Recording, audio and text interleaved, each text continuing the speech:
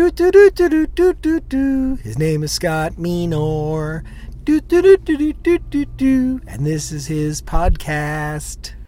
Thank you, Gil. I have to tell you, it's a running joke between the two of us that he's mispronouncing my name.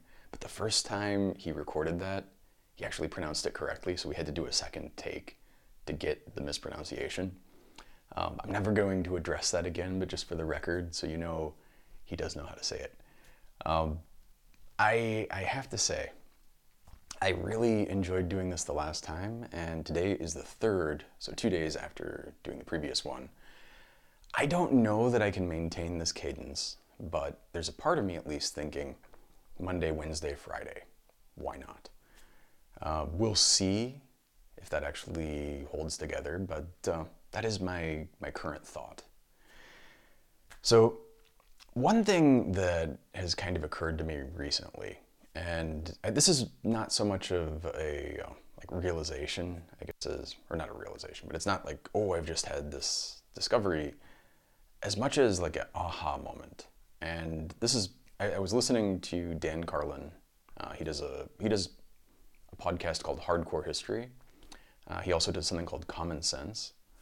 And Common Sense is like a political show, but kind of he's trying to be like, I'm outside of politics. And yeah, he was a somewhat conservative radio host for a long time, way before I encountered him.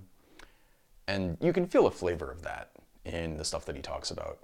But he does say some things that, I generally like him.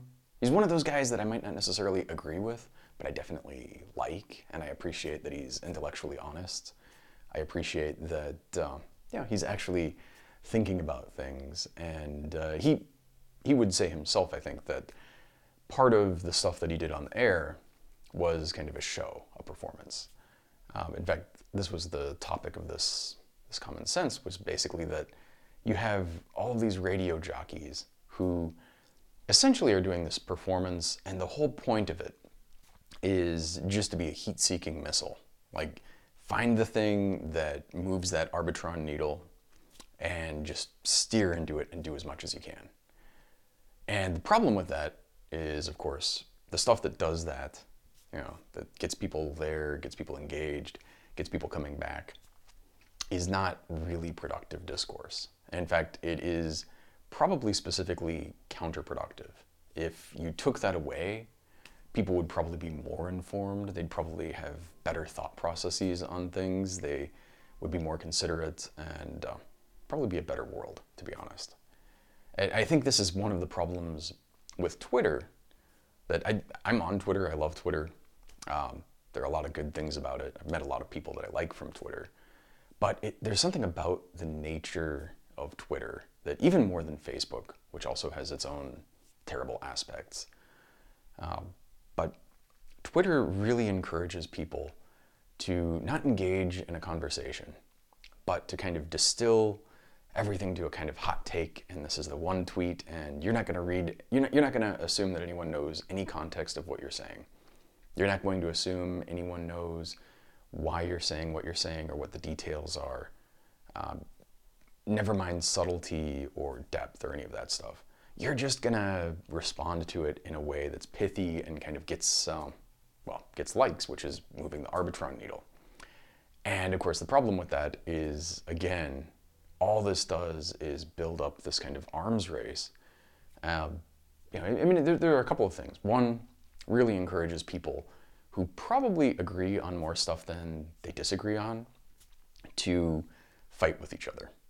Two, it kind of actively selects for the people who are going to be loud and obnoxious, and the people who are going to be not to use a Nixonism, but the silent majority. Those people, or was that Reagan? Probably both. But those people kind of like duck down. They don't really say everything. They're just kind of there. And the people that end up getting really engaged are those, callers for the talk shows that are uninformed. They may have listened to the show for a while. They may have an idea of sort of the things that are givens for that show, but maybe not even that. The whole idea there is like people can drive by catch 8 minutes of the song during their commute, or of the show during their commute, and get riled up, and then hopefully come back tomorrow. And Twitter is similar to this.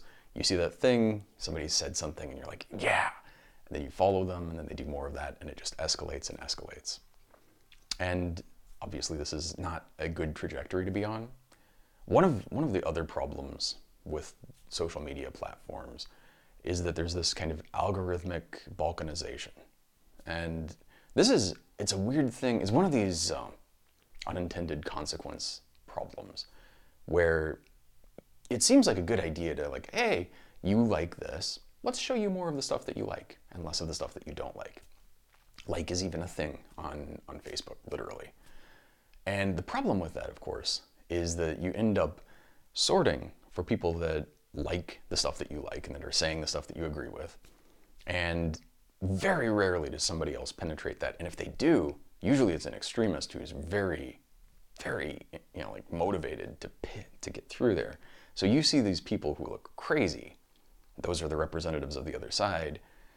And you get more and more insular and you start drifting off. They've done studies of this. If you have a population and people are communicating and you have people kind of in a distribution, things kind of tend toward the center of that distribution.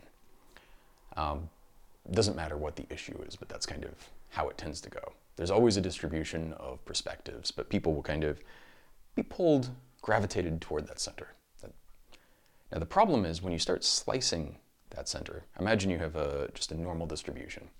Slice it right down the middle, and you isolate these two groups. Well, now each one of those groups gets pulled toward its center, which is not the global center.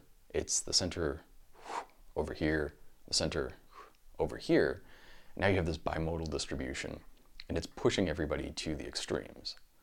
One thing I don't want to imply is the extremes in this country, and really globally, have leaned much, much more to the right than the left. And this is a thing, there are a lot of people who say like, oh, the extremists are, but if you look at it, there's a great New York Times article from, I think, August in 2019. And it was what happened to America's center of mass, or political center of mass. And when you look at it, you see, well, the Republicans kept pushing further and further to the right. And the Democrats kept going, oh, we have to go to the center. Because you have this distorted idea of the independents are in the center. Independents can be anywhere. I like to think of myself as kind of independent, mainly because I'm further left than the Democrats, and significantly so. I know people who are much further left than I am, which is funny because people think Bernie Sanders is so far to the left, but he's really, on an objective scale, he's a little left of center, but not that far. All of the policies that he's for, all of the things he wants to do, everything that he has made, actually something that Democrats have to talk about, and even Republicans talk about a lot of these things now. All that stuff that he's brought into the zeitgeist, those are all things that are not only normative. If you look at the conservative parties in a lot of countries around the world, they're just givens for them. Never mind, the liberal parties or the far leftist parties. I don't like using the word liberal because I just did, but it's a weird thing if you take political science. It's the same thing, actually. You take a women's studies course. I took one as an undergrad, and I learned the difference between sex and gender. And it's a weird thing that people always tend to use. This was way before, this was, aging myself here, but in the 90s. This was way before sort of political correctness and all of the stuff about, respecting people's gender, letting trans people kind of actually participate and be considered normal people and citizens. Gay rights in the 90s was a very different thing than it is today. All of this stuff. But even then, I was like, oh, yeah, sex and gender, totally different things. And once you have it pointed out to you, it's hard not to see all of the places where, especially people would use gender where they mean sex, just because, and you could feel there was this weird, I don't know what it is exactly. Maybe it's just a sort of relic of like Protestantism and just this weird conservative religious undertone that, like, ooh, sex is bad, so we can't even say the word. It's so bad. So they throw in gender, which means something totally different. Sex would be biological sex.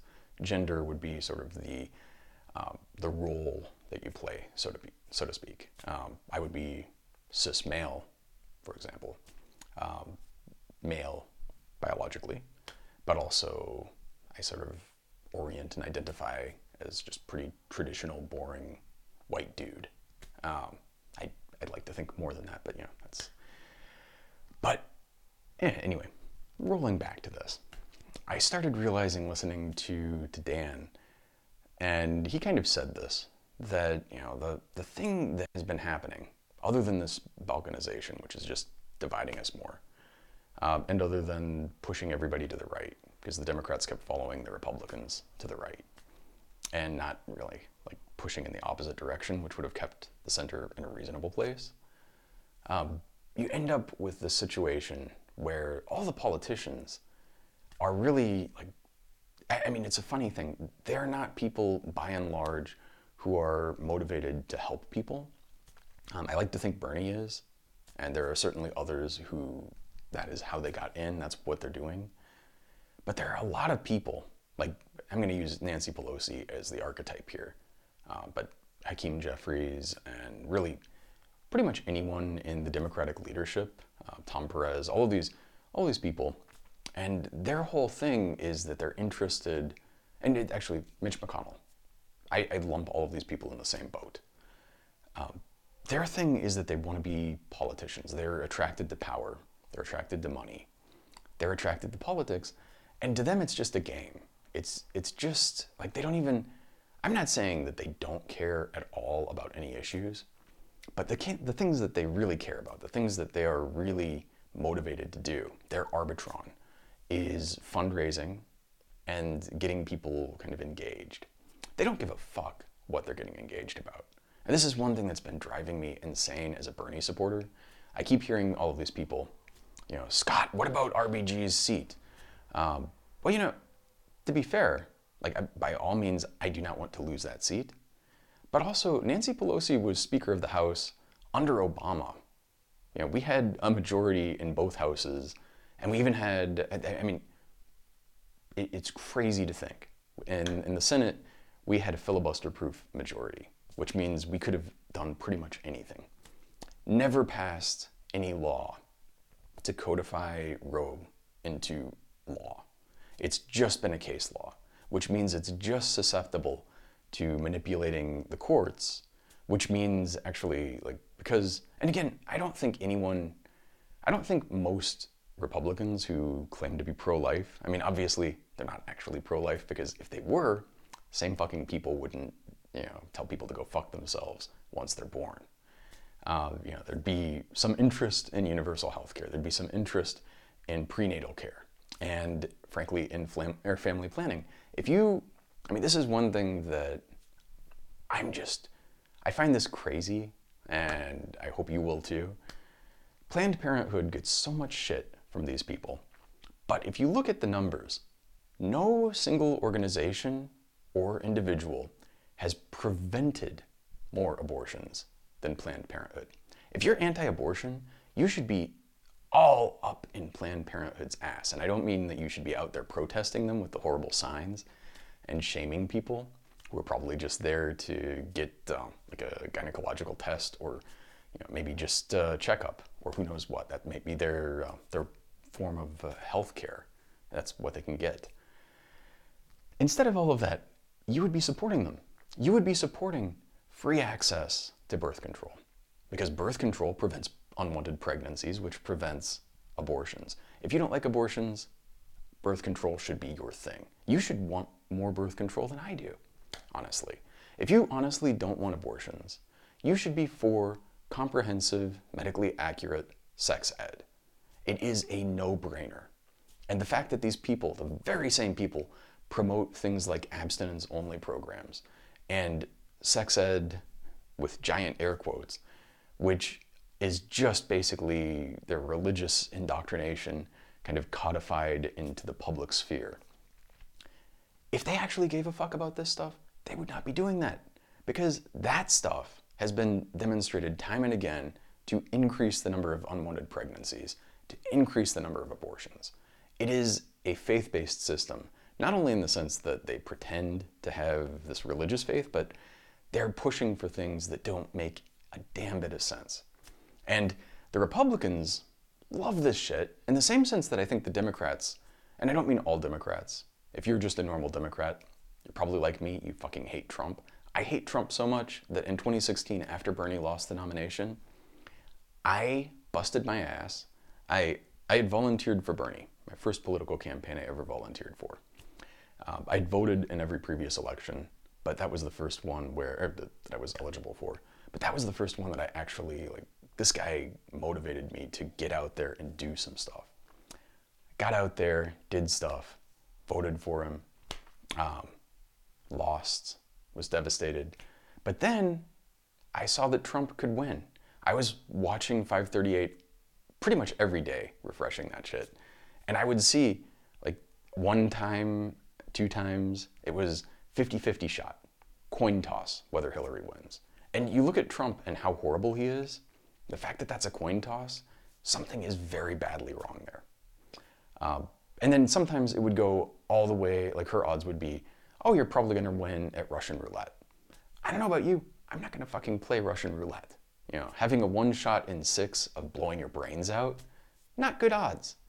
And people got so deluded into this idea that, oh, she's inevitable. She's got it in the bag, which fucking drives me insane, because now, today, I hear the same shit from the same people about Biden, who I swear, if Biden gets the nomination, this has nothing to do with me. I could bust my ass again for him. I could go out in the summer and the fall and, hopefully things have changed by then so I could actually even do this, but I could go out and go canvassing weekly, which I did for her.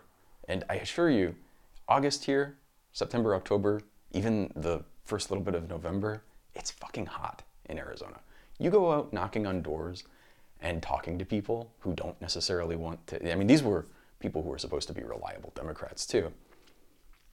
I would talk to these people, and people would, first off, I got a feeling very clearly that the Democrats come by every election cycle and they hey, give me your vote. And then they just forget about these people. And when I say these people, I mean the voters, people in general. But they're like, we got your vote, see you in 4 years. I'm not gonna do a fucking thing for you.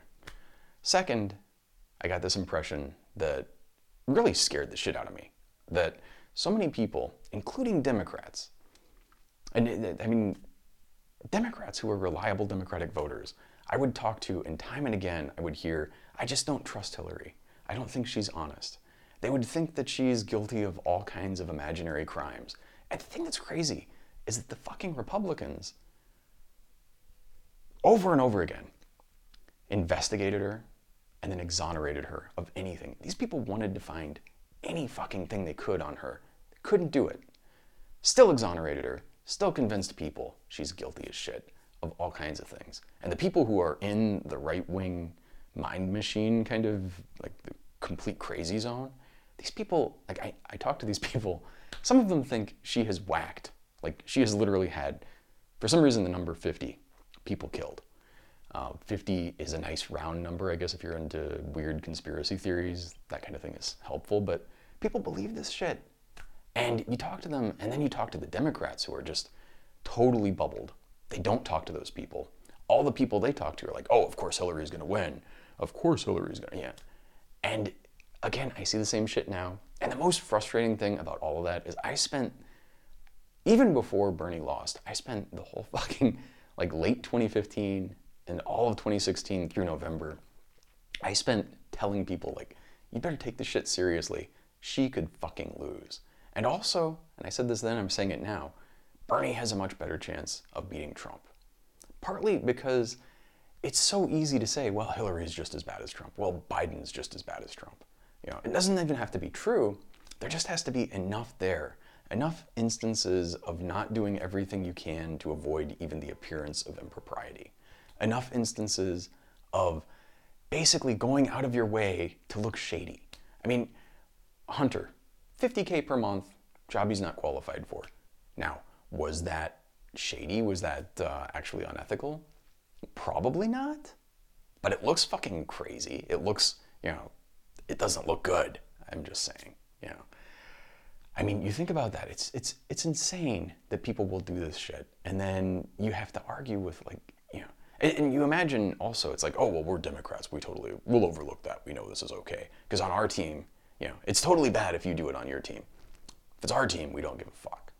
There are credible allegations against fucking Biden for actually sexually assaulting somebody.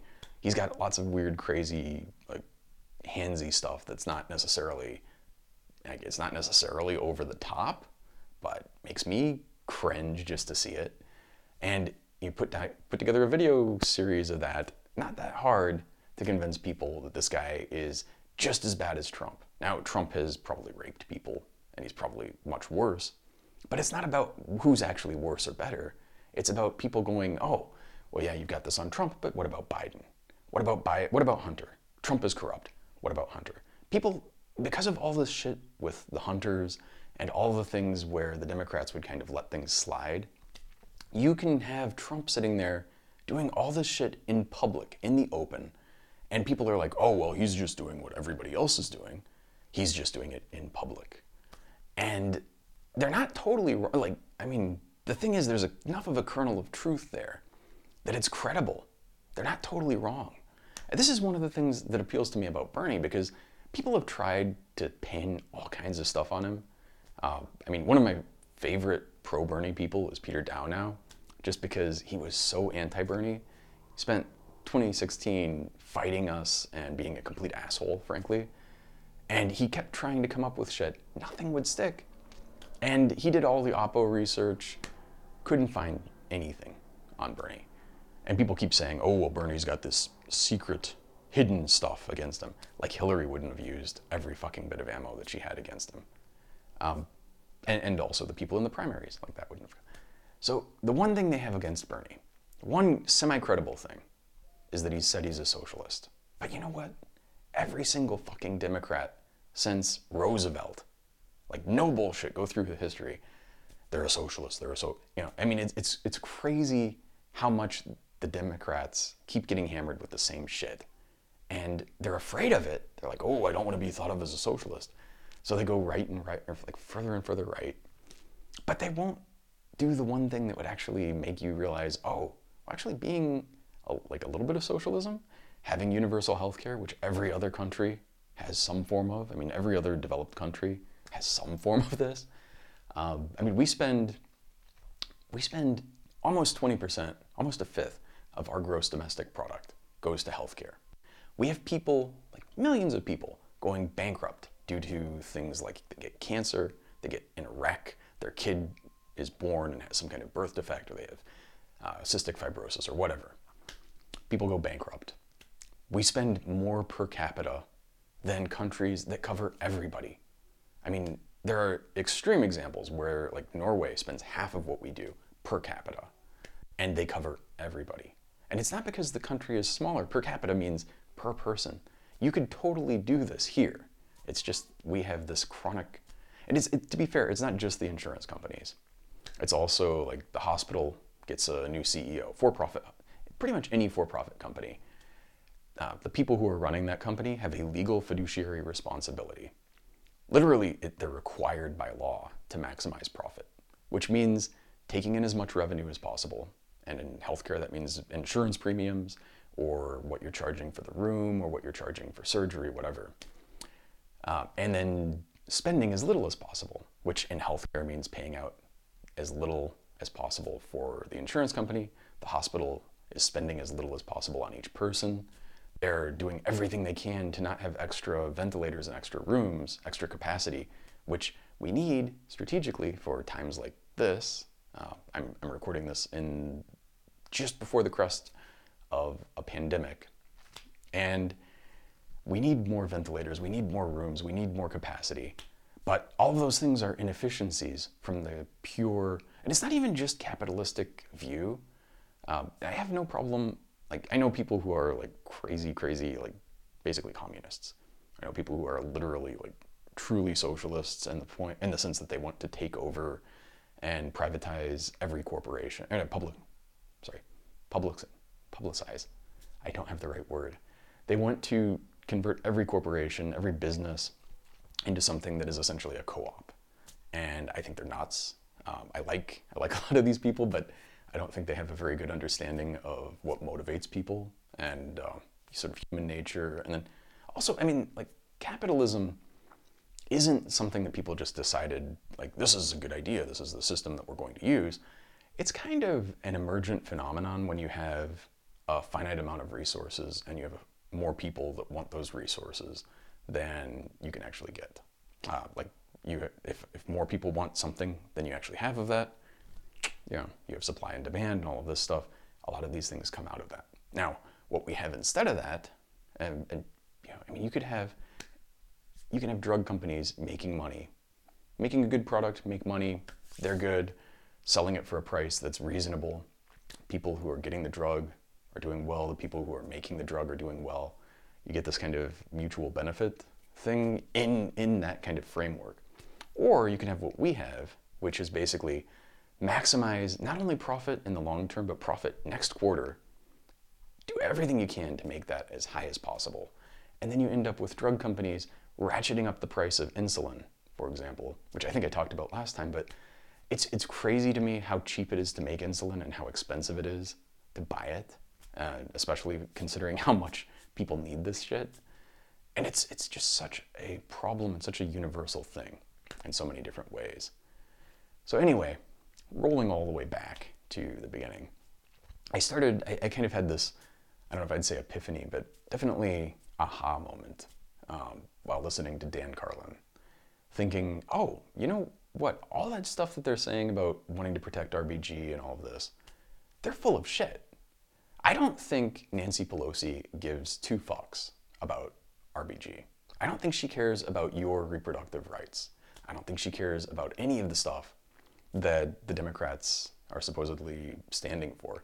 I think all she cares about is, how can I raise money?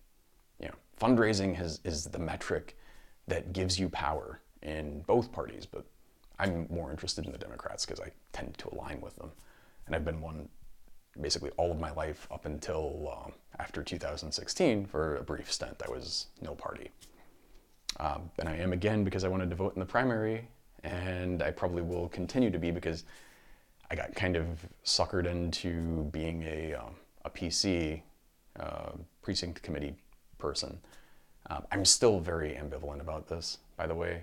There's a whole group of people whose idea is, let's just get into the party and kind of take over. And I mean, it's possible, it's not a bad thing, but, and it also, like, there are so many things that make it almost impossible it's not impossible, but it's very difficult if you want a third party to really get hold and get power. And because we have first past the post voting, any country that's had this, with I think like one exception, pretty much everywhere that you have it, it converges to two parties. Because if you have three parties, and I really like this one, but this one is doing better, and this one I hate, I'm strategically incentivized to vote for the one that I'm not as big of a fan of, but is more likely to win. And then you do that cycle after cycle, you kill all of the third parties. There are other things like that that make it extremely difficult to either run as a third party candidate or get elected, with very weird exceptions. But and it's weird because if you look at Arizona and the whole country, in fact, there are more people registered as independents than Democrats or Republicans. And there's this horrible idea, I think both parties have this, but they think, oh, the Democrats are here, the Republicans are here, and the independents are all in the middle. And in reality, if you look at you actually poll the independents, some of them are basically Democrats. They just don't want to say they're Democrats. Some of them are basically Republicans. They don't want to say it. Some of them legitimately are in the middle. Some aren't paying attention. They have no particular idea what the fuck is going on. And then others are further left or further right, or have other just weird ideas. I say weird not to be dismissive, but I mean they have other ideas that are not compatible with that sort of idea. So anyway, I could ramble on about this for a while, but I think the general thrust of what I want to say today is I think Pelosi and the majority of Democrats in power, and when I say that, I mean like literally like Tom Perez and all of these sort of like Chuck Schumer, all of these people enjoy Trump.